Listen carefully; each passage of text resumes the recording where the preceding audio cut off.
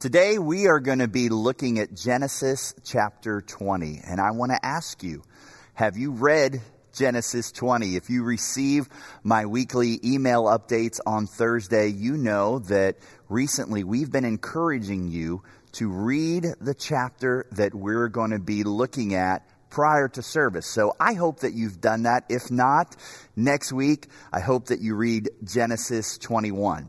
So as we get to Genesis 20, I want to say, first of all, great job to Pastor George and Pastor Elizabeth over the last 2 weeks. And you will know, if you listened to last week's message, that Pastor George preached out of chapter 19, which talks about the destruction of Sodom and Gomorrah and Lot and his daughters. And I loved what Pastor George said, or what he did when he referred to the 19th chapter as being the poster child, if you will, of God's judgment and destruction of Sodom and Gomorrah.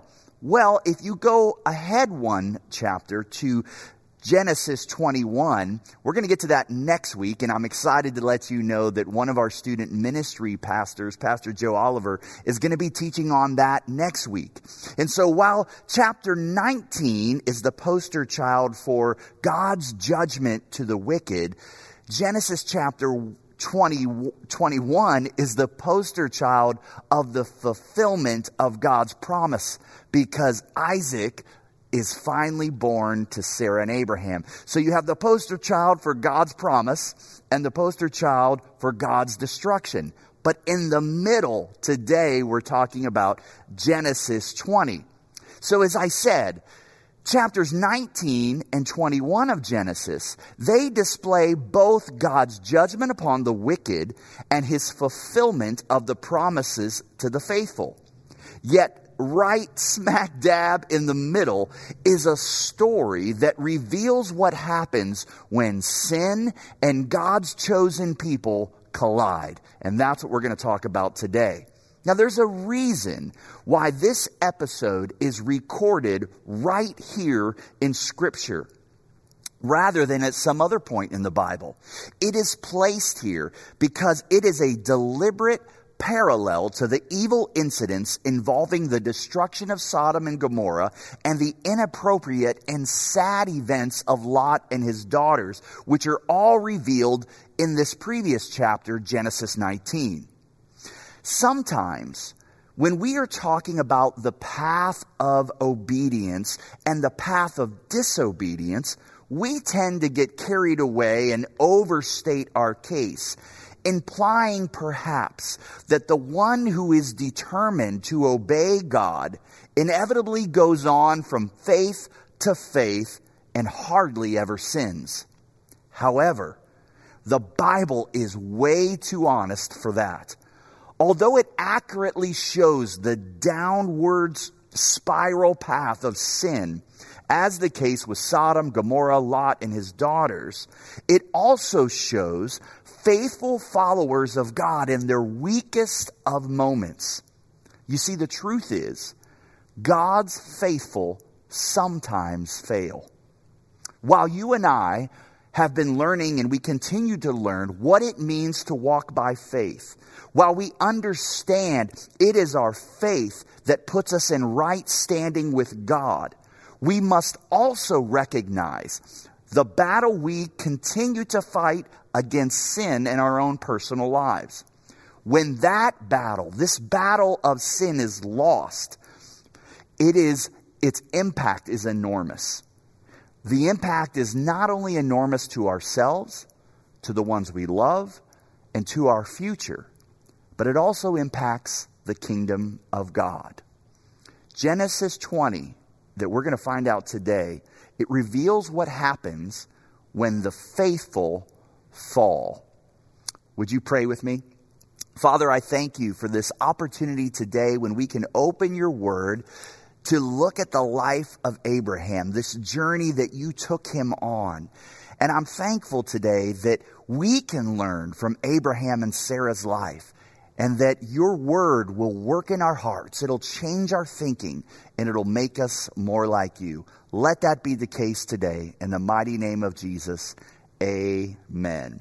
Now, before I begin here. I know that you saw this prop that is right here on this table beside me. So I'm going to wait till the very end. I just want to acknowledge it, but you're going to have to stick with me through the next 25, 30 minutes to find out how that applies to Genesis 20. So if you have your Bibles or your phone or your iPad there and you want to open it up to Genesis 20, I would encourage you to do so. And rather than reading the entire text, I just want to paint this picture and get us all on the same page and give you a recap of Genesis 20. So Genesis 20, Abraham deceives a king named Abimelech. So let's look at the story together. If you want to follow through in chapter 20, you can do that. So after Sodom and Gomorrah is destroyed, the Bible says that Abraham moved south. Him and Sarah moved south to a portion of the country that was called Gerar. Now, we learned later that Gerar is where the Philistines came from. And in this territory, there was a king there. It was ruled by King Abimelech. So here's what happens. Sarah and Abraham and the household of Abraham and Sarah moved down to Gerar. And like before, which we'll talk about in a minute, Abraham deceives Abimelech. And he tells Abimelech and the people that his wife Sarah is really his sister. He deceives him. And if you know the story, that he did that as well in Genesis chapter 12. So Abimelech takes Sarah into his household. Now, in the middle of the night, God comes to Abimelech in a dream. And God says to this king, "You are a dead man, for that woman that you have taken is already married." Now, Abimelech had not slept with Sarah yet. And so he responds to God by saying, "Wait a second, I acted in complete innocence. God, would you really destroy me? Would you really destroy an innocent nation?"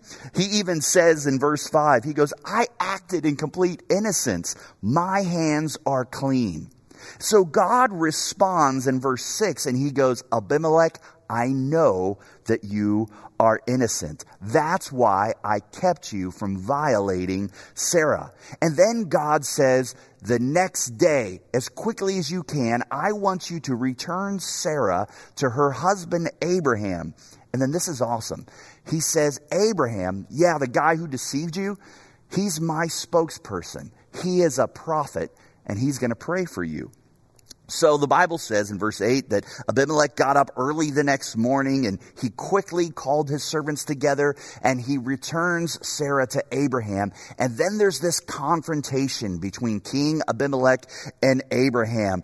And Abimelech confronts Abraham, and the Bible says, "What have you done to us?" he demanded. "What crime have I committed that deserves treatment like this?" He says, "No one should ever do what you have done." And then in verse 10, he says, "Whatever possessed you to do such a thing, Abraham?"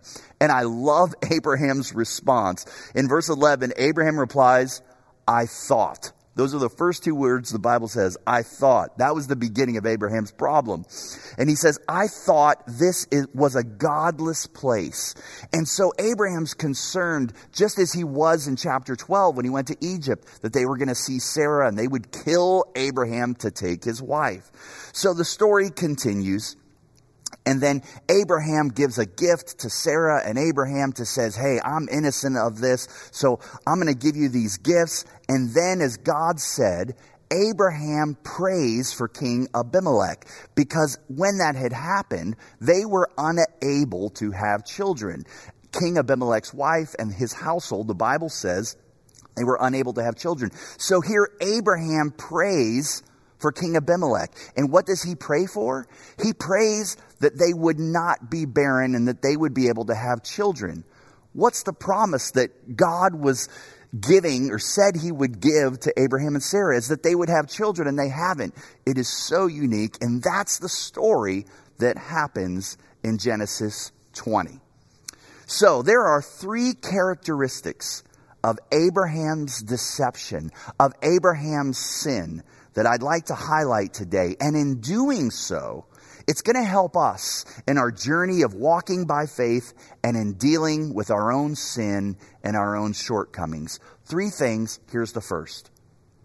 We as Jesus followers are not exempt from sinning, though our consequences are far greater.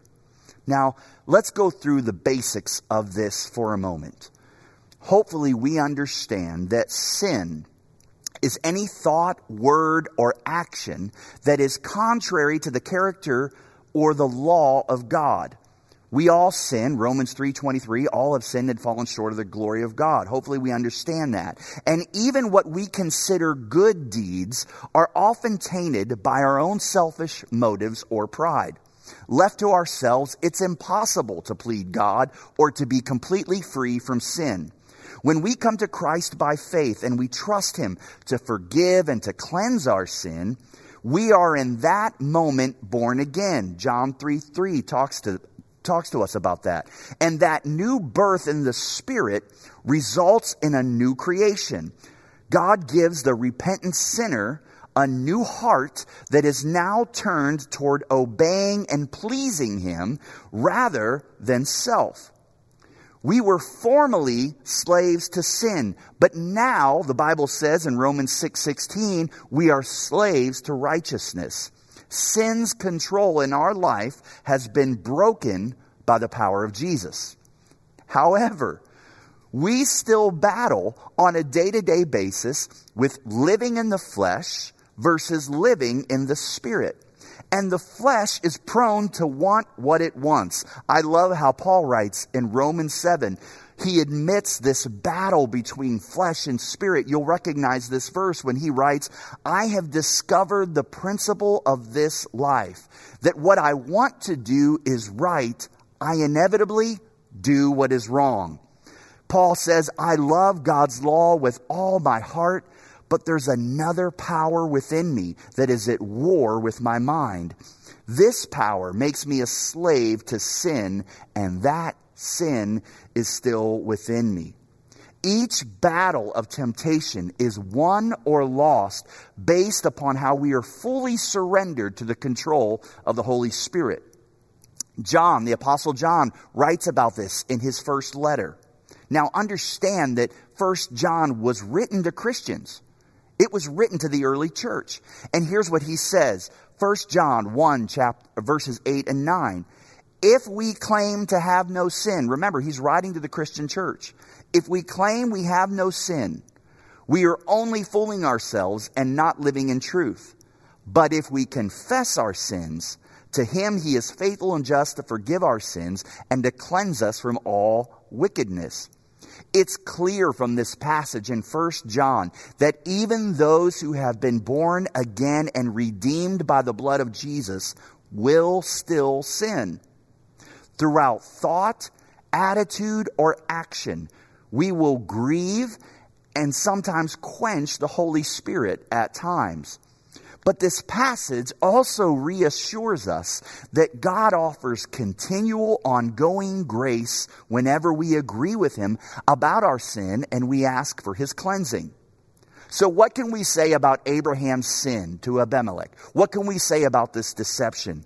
It was cowardly. It was deliberate. It was dishonest.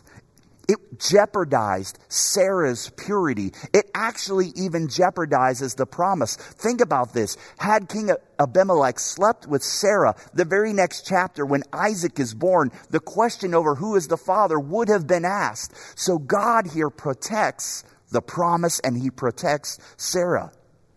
It misled an innocent man. King Abimelech, though he wasn't a follower of Christ and was ungodly, he was innocent. Abraham deceived him. Abraham dishonored God. And last, we can say that through Abraham's sin and through Abraham's deception, it destroyed Abraham's testimony. Now that last point deserves a little bit of our attention today. No doubt, God could have used Abraham as a witness in Gerar if he had only told the truth. But because he lied, he not only lost his testimony, he lost an opportunity to witness for the Lord. Consider this statement here just for a moment. When good people do wrong, they do worse harm than when bad people do wrong. Now, why is that true? Well, it's true because we expect bad people to act bad. We expect fools to be foolish. We expect the ungodly to be ungodly. So when they do wrong, we're really never surprised. In fact, we're surprised when ungodly people do good.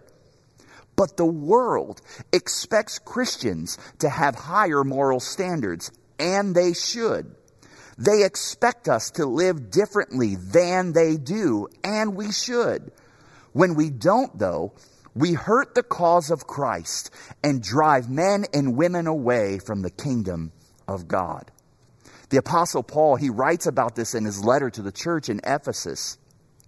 Actually, very much like the Apostle John in 1 John. He writes at the very beginning of his letter in Ephesus, he says, I'm writing to God's holy people in Ephesus, the faithful followers of Jesus Christ. This is who that letter is written to. And then he says in chapter 4, verses 1 through 3, he says, therefore I'm Paul, a prisoner for serving the Lord. He says, I beg you to lead a life worthy of your calling, for you have been called by God. And he says, always be humble and gentle. Be patient with one another, making allowances for each other's faults because of your love. Make every effort to keep yourselves united in the Spirit, binding yourselves together in peace. Now imagine today for just a moment if Paul had written that letter and he said, I'm writing to God's holy people at ACAC. I'm writing to you at ACAC, you faithful followers of Jesus Christ. And he challenges us today to live a life worthy of your calling. If he was writing that letter to you and I personally, and he says, always be humble, always be gentle, always be patient with one another. Because of love, make allowances for each other's faults. Now, what's the opposite of humility? What's the opposite of gentleness, of patience, and of love? It's sin. It's pride. It's being harsh. It's hatefulness. It's being cruel. It's being agitated. It's being intolerant. And so I ask you today, when we respond, and I challenge you today, that when we respond either to a pandemic, either to racial injustice, to the political polarization of this world, to conspiracy theories, to people who believe differently, when we respond in pride, when we respond in being harsh or cruel or intolerant, and when we sin, our testimony is damaged. When we sin, your testimony is damaged and we hurt the cause of Christ and we disgrace the kingdom of God. Our sin has great consequence to our testimony. Here's the second point. We as Jesus followers may struggle in some areas of our lives till the day that we die. This was not the first time that Abraham had lied about Sarah being his sister. I mentioned it before, but you'll remember in Genesis 12, he did the same thing after leaving the land of Canaan due to a famine, and he headed south to Egypt. And it's actually possible that it was a regular lie he told when traveling. As we learned in Genesis 20, verse 13, he actually tells King Abimelech that this was an agreement he and Sarah made back when they initially left their homeland of Haran. Yes, through God's grace, you and I may see wonderful victories won in our struggle with sin. Some sins will be conquered. Thank God for that. We can grow in the grace of God by putting to death the deeds of the flesh. And it is certainly true that we will see some measure of spiritual victory as we day-to-day battle against sin. Yet having won the victory against some particular sin, we must never come to the place where all of a sudden we think, I will never be tempted to do that again, lest we become prideful. Paul writes of that when he says, if you think you're standing strong, be careful not to fall. The temptations in your life are no different than from what others experience. You see, while we may struggle with particular sins through our time here on earth, our Father has given us His Spirit to help us in this battle. Sanctification is what it's called. It's a gradual process by which we are made more and more to the likeness of Jesus Christ. And as we become more and more conformed to His image, our awareness of our sin should increase, not decrease. This happens because sin is not just something we do, it is something within us. Our natures are so utterly fallen, so deeply corrupted, that in this life we're never going to arrive at a state of perfect holiness. It's true that through our union with Jesus Christ, the righteousness of God has been imputed to us. It's also true that in Jesus we are sanctified. But this work, though begun at the moment of us becoming saved, sanctification begins at the moment of conversion. But it's continued throughout the Christian life, and it's never completed until we arrive in heaven. Understand this today. You will never rise to the place where you are no longer tempted by sin, but you will never fall so far that grace can't bring you back. Despite Abraham's deceit, God shows grace. God protects Sarah, and He never cancels His promise with them. Look at the amazing grace that God displayed. When Abimelech learned the truth about Sarah, he must have thought Abraham was a coward. He must have thought he was hypocritical, two-faced, and far worse. And he had every right to think that. But this is not how God responded or how God spoke about Abraham. God actually tells Abimelech in verse 7, He says, now return the woman to her husband and he will pray for you. For he, Abraham, is a prophet. God wasn't indifferent to Abraham's sin. He would deal with it as He had on the occasion when he went to Egypt and lied. But the sin that Abraham committed did not change God's view of Abraham. Abraham was still a prophet. Abraham was still a spokesman for God. Abraham was still God's man.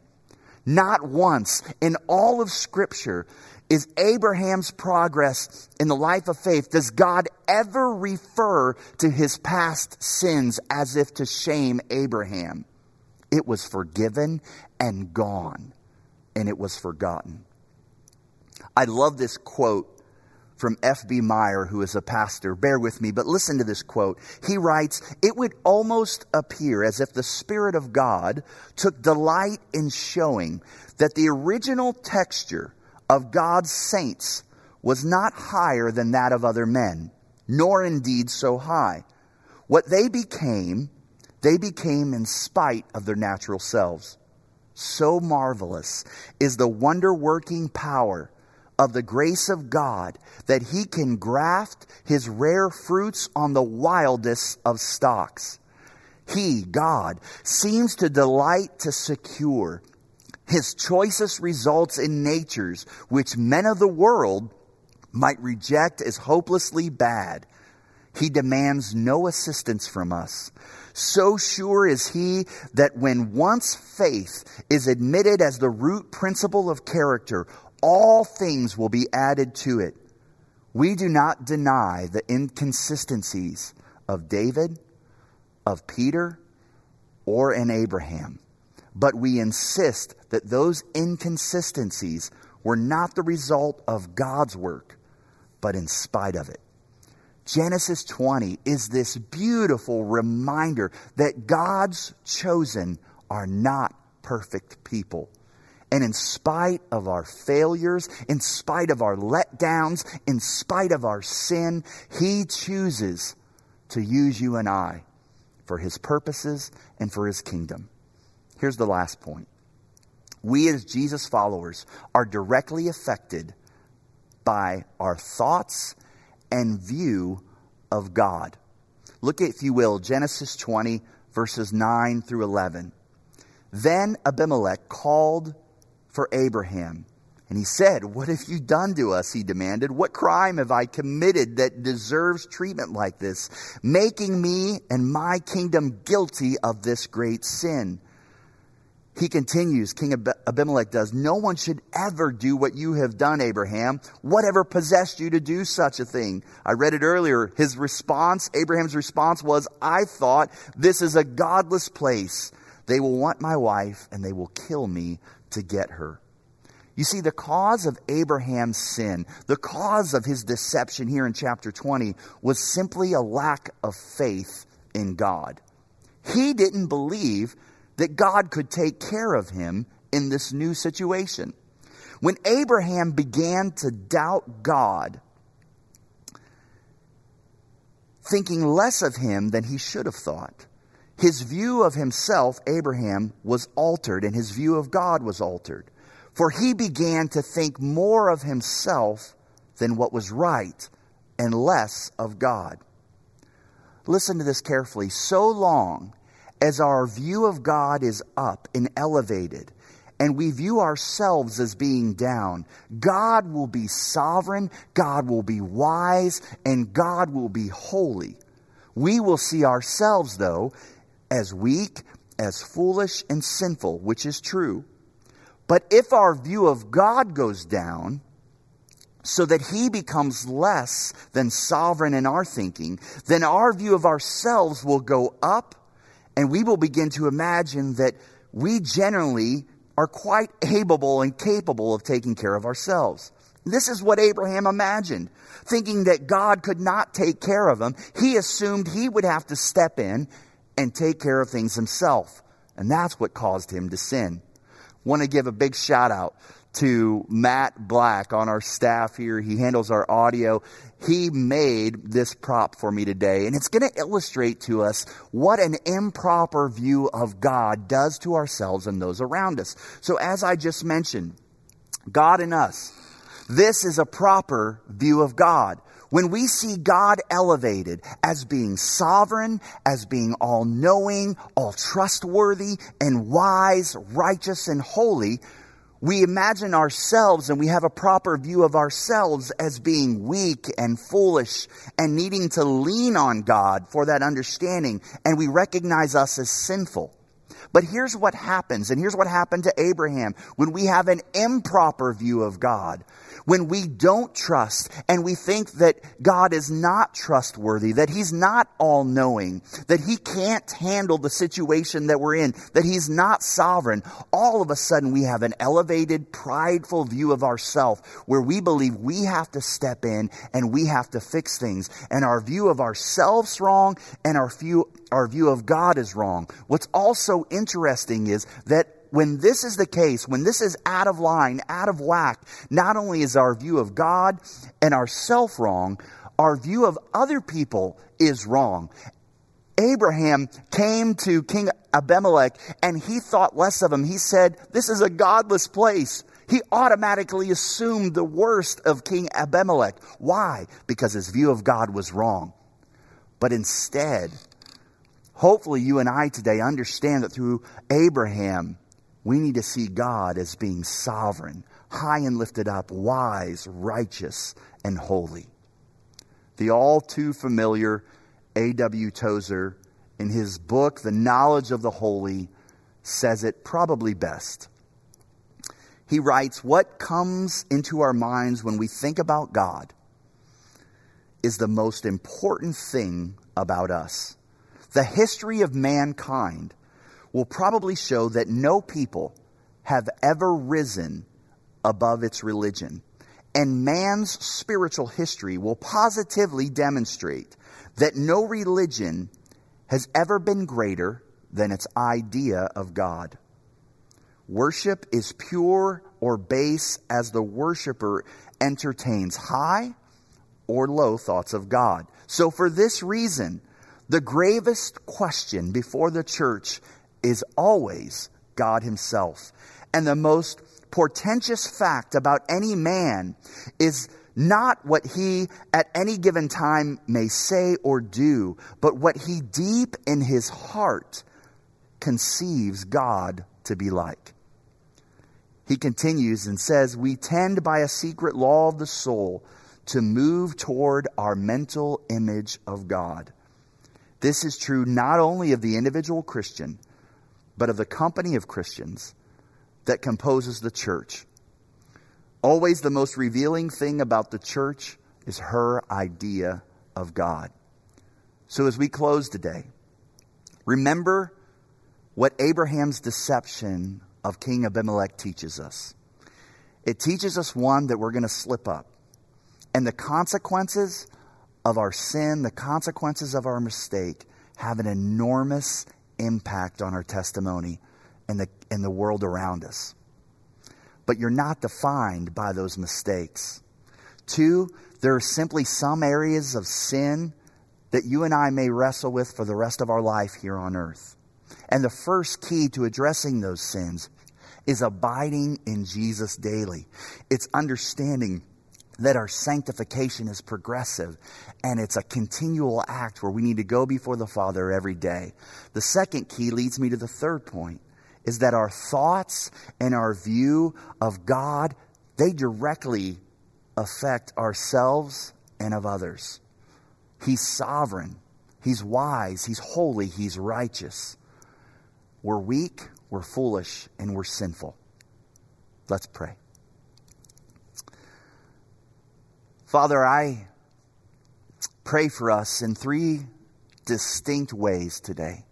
One, I pray that you would protect our testimony. We recognize that we are broken, sinful people, and that while we are made righteous in you, we still fall and make mistakes. I pray, though, when that happens, that you would deal with us, you would convict us, that we would run to the cross and repent, and that we would represent you and your kingdom well. Protect our testimony. I pray today that you would help us, for those that have this continual fighting of certain areas in their life, their private life, these private areas of sin that don't seem to be going away, they can't seem to get complete victory over. I ask that your Holy Spirit would guide and protect, put men and women around them and in their life that would hold them accountable, that you would deal directly with us in those unique areas. And last but not least, keep our view of you high. Let our thoughts be to you, the sovereign, all-knowing, all-powerful, all-righteous God. Because when we do that, we will recognize that we're weak, we're frail. And as Paul said, we don't do what we want to do because there's this sin that lives and fights within us. Guide us today. In the precious name of Jesus, amen. God bless you.